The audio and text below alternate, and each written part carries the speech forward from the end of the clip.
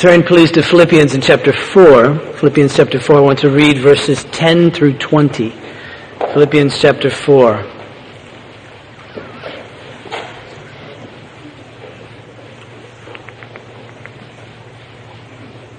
Upon finding that, please pray with me. Father in heaven, we come now to your word, and I pray that you would grant to us hearts to hear, to listen, to understand, to embrace. But Father, I pray that you would, in your wonderful power, strengthen us to hear this, to understand it, to apply it. That this might characterize us, however mysterious it may be to us and strange to our culture. But Father, that it may apply to us. And we pray this in Jesus' name. Amen. Philippians 4 and verse 10. I rejoiced in the Lord greatly that now at length you have revived your concern for me. You were indeed concerned for me, but you had no opportunity. Not that I am speaking of being in need, for I have learned in whatever situation I am to be content. I know how to be brought low, and I know how to abound. In any and every circumstance I have learned the secrets of facing plenty and hunger, abundance and need. I can do all things through him who strengthens me. Yet it was kind of you to share my trouble. And you Philippians yourselves know that in the beginning of the gospel, when I left Macedonia, no church had entered into partnership with me in giving and receiving except you only. Even at Thessalonica you sent me help for my needs once and again. Not that I seek the gift, but I seek the fruit that increases to your account. I have received full payments and more. I am well supplied, having received from Epaphroditus the gifts you sent, a fragrant offering, a sacrifice acceptable and pleasing to God. And my God will supply every need of yours according to his riches and glory in Christ Jesus. To our God and Father be glory forever and ever. Amen. As you might suspect, given the length of this passage, it will take us 2 weeks to work our way through it, because there are two themes. This is honest here. There are two themes.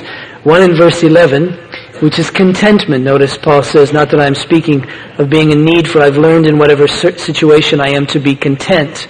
And then there is also the topic of God supplying our needs, which I take from verse 19, which says, and my God will supply every need of yours according to his riches in glory in Christ Jesus. But I don't believe that Paul set out in this particular section of this letter to teach topically. I don't think he had in mind, okay, now it's time to get to the contentment part, or the part about God supplying our needs.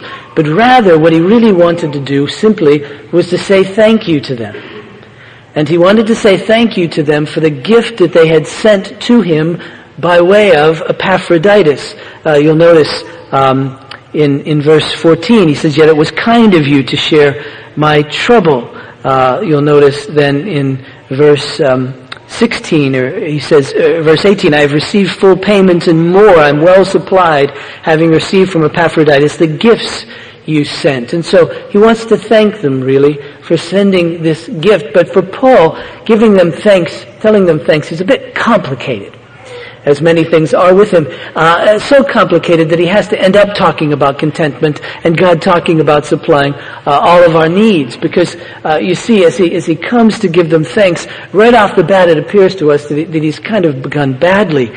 In verse 10, he says, I rejoiced in the Lord greatly that now at length, some of your versions have at last, you have revived your concern for me. It's as if Paul is saying it's about time that you've, come to my assistance. But that really isn't what he means, because he goes on to say to them, you were indeed concerned for me, but you had no opportunity. It's sort of like you find yourself in desperate straits, and you knew that if any of your friends really knew the straits you were in, that they would come and help you. And so you realize it must be that they're unable. They either don't know about it, or they're not able to come, or they don't have the wherewithal to come and help you. And so when they do bring help, you could very easily say, oh, at last you've come. Not because you want to say, hey, you should have come before, but I know that you're happy to be able to come. And I know this renews our relationship and confirms our friendship and partnership, because you see, that's really what Paul was thankful for. And so, okay, Paul, we understand you there. But then he goes on. And in verse 11 he says, not that I am speaking of being in need. Or in verse 17 he says, not that I seek the gift. And you're saying, Paul, we heard that you were in need, so we sent you some stuff that would help you so you would no longer be in need. So why don't you just write us a thank you note like your mother taught that says, thank you so much for the stuff you sent. I'm much happier now. This is helping me a great deal. Your friend, Paul. But rather, he wants to say thank you to them without saying thank you for the gift. He's saying it's not so much about the gift that I want to thank you. And we want to say, why not? Well, you see, for Paul, giving them thanks has a couple of complications. First of all, he doesn't want to give the impression that he's just in relationship with them for what he can get. Aristotle defined friendship as having 3 levels. And while Paul would not necessarily buy into Aristotle, the people of Paul's day would well be aware of this notion of friendship. Aristotle said friendship had 3 levels. One was good, one was pleasant, and one was useful. Useful was the bottom of friendship. It simply meant, I'll scratch your back, you scratch mine. I'll do for you, you do for me. We can set up an arrangement of mutually beneficial transactions here, and we'll call it friendship. But frankly, if you stop meeting my needs or if I stop meeting your needs, we're no longer friends. And Paul didn't want to say, thanks for the gift, I really needed this, and now I'm much better off, as if the gift itself and to the improvement of his circumstances were most important to him, because it really wasn't. The second thing that Paul wants to be careful about, this kind of complicates his giving of thanks, is that he has already taught them a number of things he doesn't want to confuse. For instance, he's already taught them that even though he's in prison, he was rejoicing because the gospel was advancing. He already taught them that when they're in difficult circumstances, that they shouldn't complain. He's already taught them that they shouldn't be anxious or worry, but rather they should pray with thanksgiving. They should be thankful in their circumstance. They should pray with thanksgiving, and God would bring them peace. In fact, their hearts and their minds, their emotions and their thoughts would be guarded by the peace of God. Not only that, he had taught them that the most valuable thing in all the world, the most valuable thing in their whole lives, was to know Christ. That was more important than anything else. In fact, compared to knowing Christ, everything else was just garbage. In fact, compared to knowing Christ, everything else was a loss rather than gain. And so you see, Paul has to be careful. He doesn't want to make it look like his need is so great that it really doesn't matter who meets it as long as it's met. He wants them to realize that he was okay because of Christ, even in the midst of his need. We're kind of distrusting of someone like Paul at this point, because we think, Paul, you really were in need. He was in prison, for goodness sakes. He was such need that he had no freedom, he had no friends, he had no food. In those days, it wasn't up to the one who held you in prison to feed you. They could give you just enough to sustain your life, but it was expected that your friends would bring you food and clothing and all the other things that you needed. And to the degree that that wasn't happening was the degree to which Paul was probably slowly starving. So Paul, you're in need. Why don't you just simply say, thanks for the food, it saved my life. Thanks for the food, things are so much better now that we have popcorn. Thanks for the food, thanks for sending me this stuff. Because you and I both know that if we were starving, we wouldn't pretty much care who gave us food, whether it was a friend, a stranger, or even our enemies. We'd be thankful for the food. But you see, Paul doesn't want to make it appear, because it's not true, doesn't want to make it appear that he's just friends with them for what they can give to him, and he doesn't want them to think, because it's not true, that he isn't satisfied by Christ alone. And so that's his dilemma. And so he brings us now to this point of saying, the reason that I can say these things, and I'm thankful to you because of this gift, not because it changes my circumstance, but because it renews our relationship. It reminds me of our partnership in the gospel. And the reason I can say thanks, not for the gift, but because of all that, is because I was content even before the gift came. I would have been fine. And we think, Paul, how can you say that? How can you say that you were fine? How can you say that you were content in the midst of that circumstance? Certainly, let's not be silly about this. The gift helped him. The gift changed his circumstances. The gift made his life, as we would say, better. But you see, that wasn't Paul's goal. Paul's goal in his life, you see, was to be in partnership with these people that loved him. Paul's goal, you see, was to advance the gospel. Paul's goal, you see, was to learn of Christ. Paul's goal, you see, was to be satisfied by Christ alone. And that was already happening before the gift came. We know what contentment is. You could look it up in the dictionary, but if I ask you to define contentment, well, you could give me a good sense of what contentment really is. It's a restfulness of soul. It's a peacefulness of heart in the midst of a particular situation.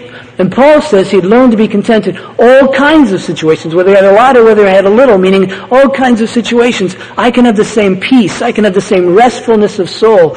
And we know that when someone is content, they're not complaining. Complaining people are not contented people. Right? We know that when someone's content in their circumstance, they're not jealous of the circumstance of another. We know that when someone's content in their own place, they're not envious of the place of another. We know that when someone's content in their own place, they're not coveting the position of another. And you see, coveting is little different than jealousy and envy. Jealousy and envy is you just sort of long to have what they have and want to have what they have. But coveting says, I should have what you have, and you shouldn't. I deserve what you have, but you don't. That's not a contented person. A contented person is not an impatient person who says, I can't wait to get out of this situation and this circumstance. That's not a contented person. A contented person is one who has a peace, a restfulness of soul, who says, I'll be okay in the midst of this circumstance. Now, what contentment isn't, however, is this. Contentment doesn't mean that we enjoy pain. You see, Paul was in prison, but he wasn't content because he had come to the place of saying, I really like being locked up. I really like being confined. I really like being beaten. I really like starving. That wasn't why he was content. He hadn't just simply taken on his circumstances and said, this is great. Masochism is not a Christian virtue. Contentment doesn't mean that we cease to feel. It isn't reaching a place where we no longer have any passion. Paul felt the pain. Paul felt the hunger. Contentment doesn't mean that we don't cry. Contentment doesn't mean that we don't laugh. Contentment doesn't mean that we don't feel. Oh, we do. But in the midst of the pain or the midst of the laughter, we're content. We have a peace, a restfulness of soul. Contentment doesn't mean that we can't change our circumstances. The Apostle Paul, you might remember in 1 Corinthians chapter 7, says this. He says, I think everyone should remain in the calling in which they find themselves. Interestingly enough, he was writing to married people, and he was writing to single people, and he was writing to slaves. And he goes on to explain, most certainly about slaves, to say, you should be content to stay where you are as a slave. But if you have opportunity to be free, take it. Duh. All right? Take it. So if you're ill, you need to be content in that situation. However, seek a cure. But as you're seeking a cure, don't do it with a lack of contentment. Don't do it complaining. Don't do it jealously. Don't do it envious of others who aren't sick. Don't do it impatiently. But seek it. And if it doesn't come, purpose your life to be content in that circumstance. If you're in a lousy job, it's fine to seek another, but don't complain. Don't be jealous of others who have a good job. Don't be envious. Don't be covetous, you see. And if the good job never comes, stay peaceful. Stay content. Stay restful. Contentment doesn't mean that we get to look at people who aren't content and simply say, buck up. Be content. That's what the Bible says. Because if they have a legitimate need and they're discontented, even in their discontentment, we should move to help meet that need. That's what the Philippians did for Paul. He was in need, he was content, but he was in need, and they didn't say, oh, that's okay, Paul can handle it. He didn't have any food, but he'll be content. Just leave him in his misery. No. They came to help. So contentment doesn't mean that we just look at people in misery and difficulties and say, oh, just get over it, you'll be fine. Just be content. No. We still go to move and to help them. Contentment doesn't mean that we should ever be content in our sinfulness. That's the opposite of the Christian life. There's great discontentment with our sin. In fact, it moves us to repentance and to faith and obedience. Contentment doesn't mean we should be content with the sins of others. No, we should hold them accountable and then help them to move them to repentance and faith. But Paul says contentment means in whatever circumstance I find myself, I can be at rest, and I cannot complain, and I cannot be jealous, and I cannot be envious, and I cannot be covetous, and I cannot be impatient. And we say, are you the bionic man? I mean, how does this work, Paul? How does this happen? How are you wired in order to remain content like this? And Paul says, well, I've learned the secret of it. Now that's a very interesting and helpful word, that little word, learned. Because you realize that Paul is a bit older now, and he's gone through a process of learning. And now he knows something to be very true. Now, I'm not an educational theorist, I'm not an educational expert, but I know there at least needs to be two things in order for people to learn. I'm sure if you're an educational person, there's like 50 other things you could add to this list, and that's fine, but I think there's at least these two would be in your list. One, we need information. And secondly, we need a place and a way to apply that information, really to have said, we've learned. Now, Paul got his information, his understanding cognitively, spiritually, from God, from God's Word. And so he took that which was true concerning God and God's Word, and then he would apply it in all the circumstances and situations in which he found himself. Now, you see, I don't know about you, but I learned this way of information and application. For instance, I learned that in difficult circumstances, I'm to be patient and not impatient. The Word of God tells me that. My guts don't. I learned that. That's the way it's to be. I'm to be content in every circumstance. The Word of God tells me that. My guts don't. I need a Savior. The Word of God tells me that. My guts don't, you see. I need to be forgiven. The Word of God tells me that. But it's also true that I really come to understand those words more deeply as I apply them. As I realize my sin and receive the forgiveness of God, the word forgiveness just bursts like the 4th of July. Oh, yes. And then when I'm in a situation where someone offends me and I forgive them, I understand forgiveness even more deeply. And so Paul says, I've learned to be content in every situation. That is, over time, I've applied God's Word and I've cast myself upon Him. And what I've learned through all that is that I can do all things, that is to say, I can endure all circumstances contentedly through Christ, who in the midst of these circumstances strengthens me. Now, contentment is a rather remarkable thing. because it seems so difficult for us. Think of all the things that arouse you, that cause you to be discontented. Bad weather.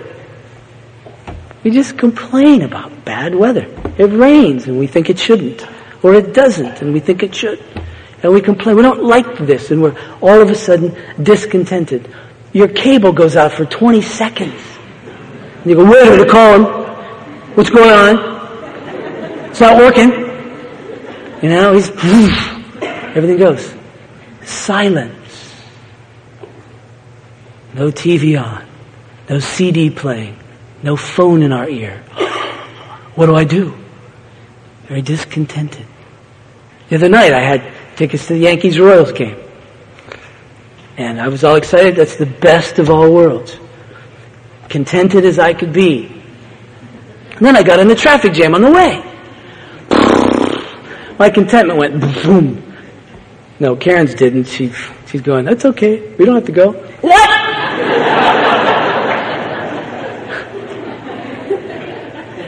Fortunately, in my impulsiveness, we had left an hour early. So, hey, we had all kinds of time to get there, and it worked out okay. That knowledge helped me a little, but not a lot, because I wanted to get there early. But discontentment, and there are serious things. Would you have been content if you were on a subway in New York City last week when all the power went?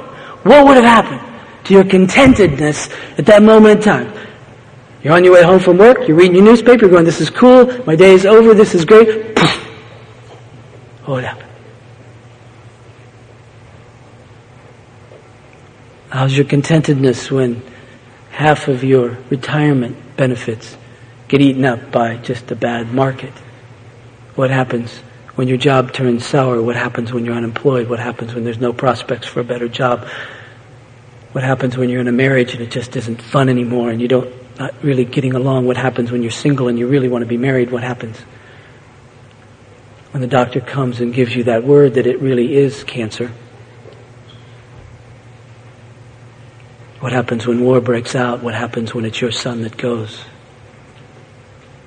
What happens in those moments in the context of our peacefulness, restfulness before God? Paul says, I've learned to be content in those situations. I woke up at 1:30 this morning, one of the hazards of being a preacher, and began to wonder how content I'll be when I'm unable to read anymore. When either I'm too weak and tired because I'm older, my mind isn't working, although that happened last week. Will I be content not learning and writing and working anymore? That could be, for many of us, years on our lives now because of how old we tend to live. Now, will I be content in those years? Will I be content when it's my turn sitting in the doctor's office and he says, Bill, this really is cancer, or this really is heart disease, or this really is whatever it is that's going to be a long-term debilitating situation, or perhaps that very thing that will lead to your death, whether it's pretty or whether it's not. And will I be able to receive that news and live out those days contentedly? I thought about that. And the apostle says there's a secret to it.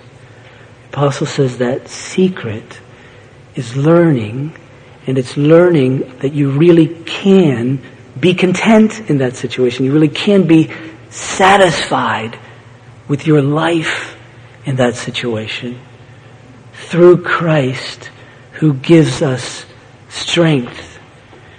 You see, God's in the strength-giving business. The call to worship that I read out of Isaiah 40 is that very strength-giving passage concerning God. Have you not known? Have you not heard? The Lord is the everlasting God. By the way, just an aside.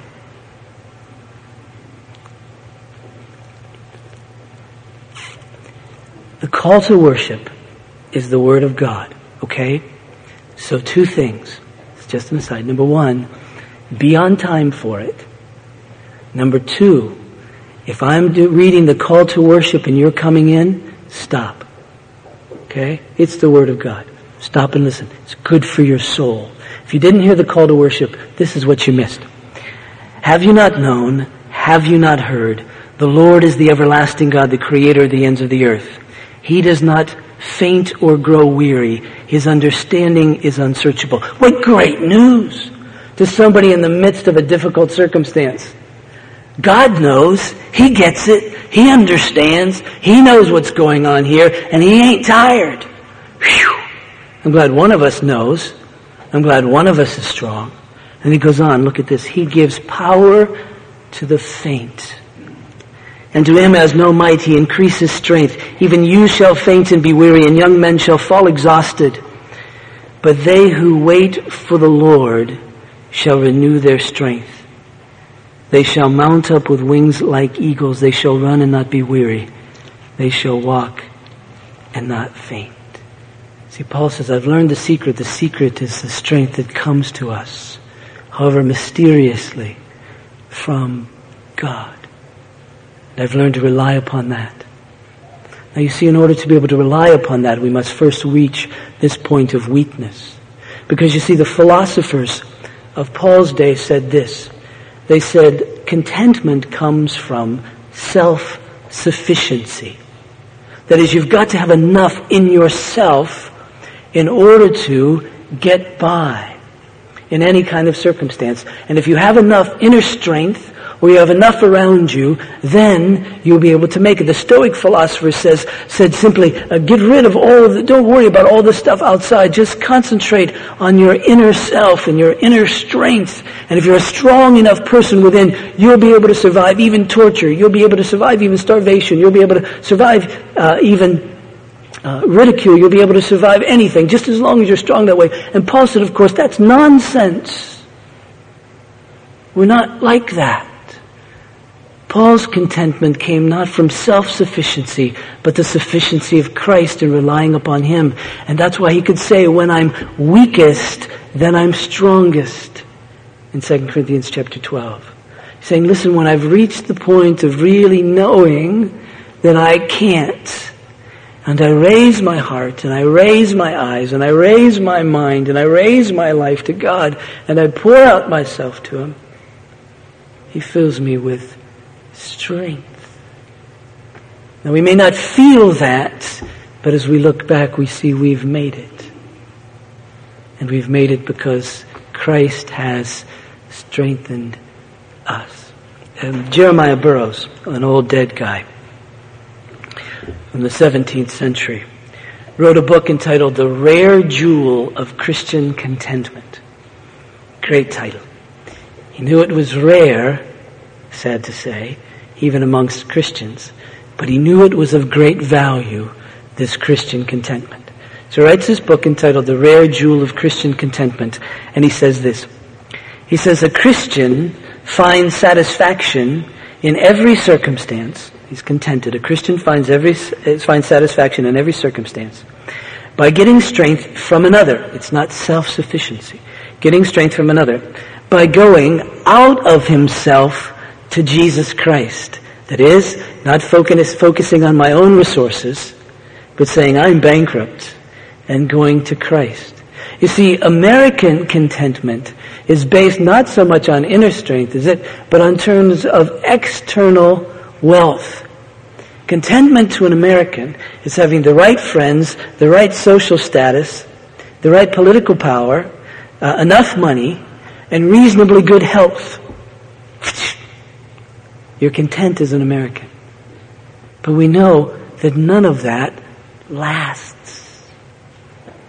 That, I think, was the thought that brought me to wake up this morning to think, will I be content when I'm older and my faculties are gone, or worse than they are now?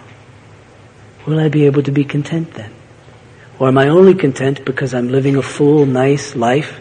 I get to think, I get to talk, I get to interact with interesting people, all those kinds of fun things. Is that why I'm content with my life? Is that why I like my life? That's going to go someday.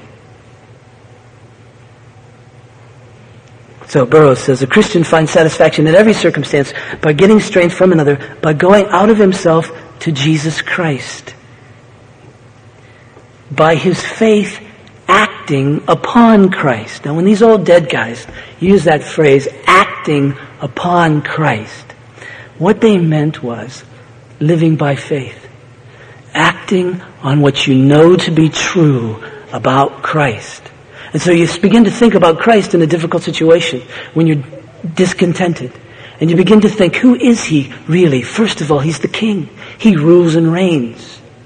Oh, he's the ruler of all things. Thus, my particular circumstance is not an accident, but yet ordered in some sense, some real sense, by him. Not only that, but he's the very one who intercedes for me. He has my best interest in mind. So the one who controls all things and has my best interest in mind also then has me in this particular circumstance, in this particular situation, however mysterious to us that really is. But he says, now act upon that. Think, oh yes, this isn't an accident, this isn't arbitrary, this isn't punishment, this is from God, this particular circumstance and this particular situation. It's from Christ, and not only is he powerful and wise and ruling and reigning and has my best interest in mind, but I know that he loves me, because greater love has no man than this, than he gives his life for his friend. He who did not spare his own son, but gave him up for us all, how will he not also, along with him, give us all things? I know that he has my best interest in mind. He's proven that. And here I find myself in this circumstance, in this situation. Burroughs says, now act on that. Live on that. Allow that to feed your very soul. Remind yourself of that over and over again. Cast your heart upon God and say, oh God, enable me to know the strength in me in the midst of this circumstance. John Bunyan had a wonderful expression, another dead old guy. He said, oh, that I may learn to live upon God. So Burroughs says, act upon Christ. And bringing the strength of Christ into his own soul, he is thereby enabled to bear whatever God lays on him. Whatever circumstance. That little phrase, lay it on me, is a 17th century phrase. And bear whatever God lays on him by the strength that he finds from Jesus Christ. There is strength in Christ, not only to sanctify and save us, but strength to support us under all our burdens and afflictions. And Christ expects, listen to this, and Christ expects that when we are under any burden, that we should act our faith upon him to draw virtue and strength from him. When we're in the midst of a difficult situation, when we find ourselves discontented, and we go to Christ and we say, Christ, what should I do? Do you know what he says? Trust me. Obey me. Rely upon me. What I expect, he says to me, Bill, out of you in the midst of this situation is that in your weakness you'll come to me for strength. What I expect in this particular situation is that you'll cast all your cares upon me. What I expect in this situation, that you will draw all your strength from me. A couple of verses very quickly. You know this one, Psalm 46, verse 10. The psalmist writes, be still and know that I am God. The New American Standard Version cuts to the chase and simply says, relax. Relax. And know that I'm God. So you can't be still. You can't just simply relax in the midst of a difficult situation. Period. But the information that we receive that says, and know that I'm God, and I will be exalted among the nations, says, listen, this circumstance, this situation is not out of my control. I will exalt myself. Hang tight. Watch. Trust me.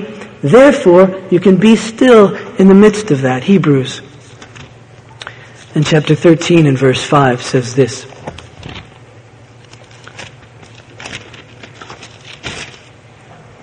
Keep your life free from the love of money and be content with what you have, for he has said, I will never leave you nor forsake you. He says, listen, don't think your security, don't be content in all that you have. Be content in this, and all you need is this phrase right here, for he has said. You see, that's the clincher. This comes from God. And God says to his people, Be content, even in the difficult situations, because I will never leave you. I will never forsake you. Thus, if I am with you, if God is for us, who can be against us? Rest. See, that's what needs to be going through our minds through difficult circumstances. Martin Lloyd-Jones, great preacher, also dead, said this. He said about this passage, he said, this is the romance of the Christian life. Now, when I hear that word romance, I hear my wife saying, Bill, you don't know anything about that. But I do know this about romance. Again, like educational theory, I may have 50 other things that I don't know about it, but I know these two things. When romance is happening, there's at least these two things. One, there's an attraction. And two, there's a sense of wonder. For men, wonder equals fear. But when romance is happening, there's this sense of attraction. You know that you must be with this person. You know that you must go to them and find them and embrace them and reveal yourself to them and be with them and have them. There's this attraction. But yet there's this wonder as well that says, now I know this is true and I have this great sense that once I get there, it'll be great. But I don't know exactly how that's going to happen. I don't know exactly how it's going to work. I don't know exactly what's going to take place here, except that at the end of it, it's going to be great. And that's how it is in this romance with Christ. There's this attraction. We look in our own hearts and our own selves in the midst of difficult circumstances and situations, and we're discontented. We want to complain. We want to grumble. We want out. We think that unless our circumstance changes, everything will go down the tubes. We won't be able to survive. And yet there's this attraction to the strong one. There's this attraction to the wise one. There's this attraction to this loving one. And we know we must go to him. We must cast ourselves upon him. We must understand his thoughts in the situation. And yet we go to him. And there's this wonder and perhaps even a sense of fear, trepidation. There's this wonder. I know that when I get there, the promise is that it will be good. But I don't know how that's going to work out. But we still go. Because we're attracted. We're drawn by his Spirit, and we know he's our only hope. Let's pray. Father in heaven, I pray for me and for us that you would grant us a sense, first, of the truth that we can endure all things through Christ who strengthens us. And thus you would grant us the heart to go after Christ with our whole being, to know him, and to love him, and to trust him, to follow him, to obey him.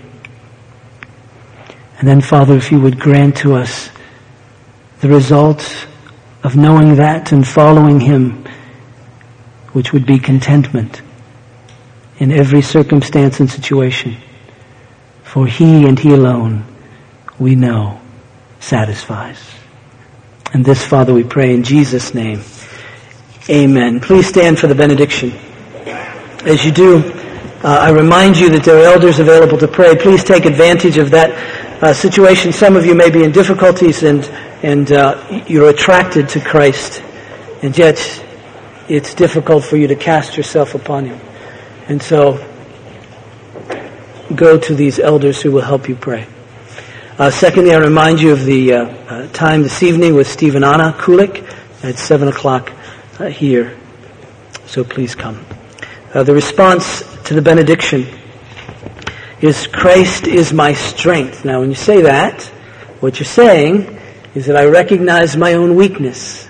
I recognize my need for him. And I'm drawn to him.